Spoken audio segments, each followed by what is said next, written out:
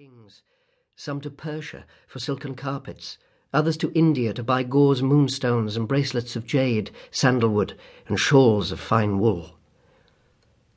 But what had occupied him most of all was the robe he was to wear at his coronation, the robe of tissued gold, and the ruby-studded crown, and the sceptre with its rows and strings of pearls. Indeed, it was of this he was thinking tonight, as he lay back on his luxurious couch, watching the great pine log that was burning itself out on the open hearth.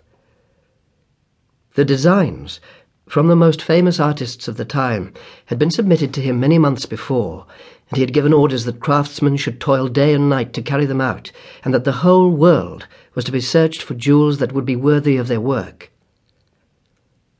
After some time, he rose from his seat, and leaning against the carved penthouse of the chimney, looked around at the dimly lit room.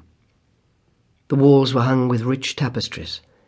A large cupboard, inlaid with agate and lapis lazuli, filled one corner, and facing the window stood a curiously made cabinet with lacquer panels of powdered and mosaicked gold. Pale poppies were embroidered on the silk coverlet of the bed, and tall reeds of fluted ivory bore up the velvet canopy, from which great tufts of ostrich plumes sprang. On the table stood a flat bowl of amethyst. Outside he could see the huge dome of the cathedral looming over the shadowy houses, and the weary sentinels pacing up and down on the misty terrace by the river. Far away in an orchard, a nightingale was singing.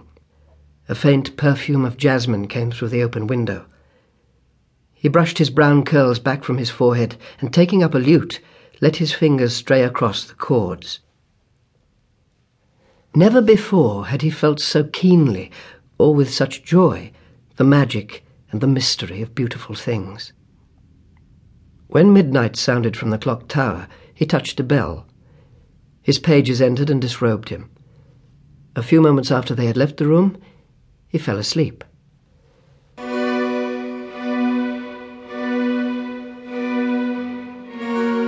And as he slept, he dreamed a dream. And this was his dream.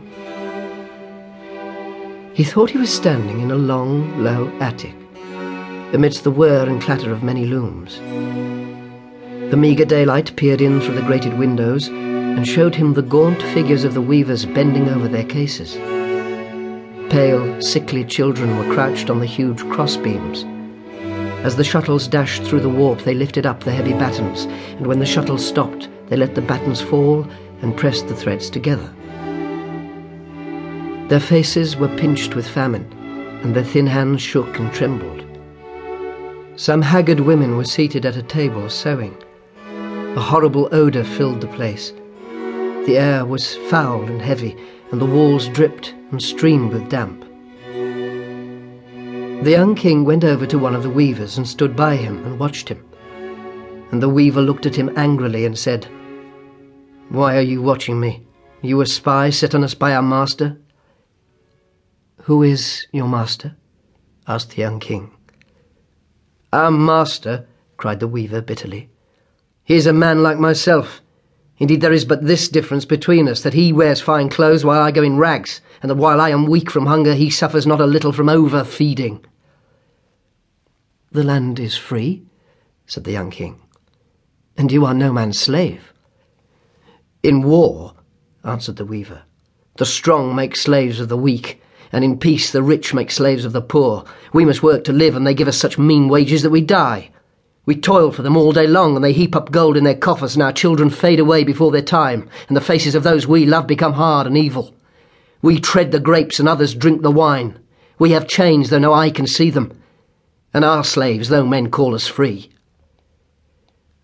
"Is it so with everyone?" he asked. "It is so with everyone," answered the weaver. "With the young as well as with the old, with the women as well as the men, with the little children as well as those who are stricken with years. The merchants grind us down, and we must do their bidding. The priest rides by, and no man cares for us. Through our sunless lanes creeps poverty with his hungry eyes, and sin with his sodden face follows close behind her. Misery wakes us in the morning, and shame sits with us at night. But what are these things to you? You are not one of us.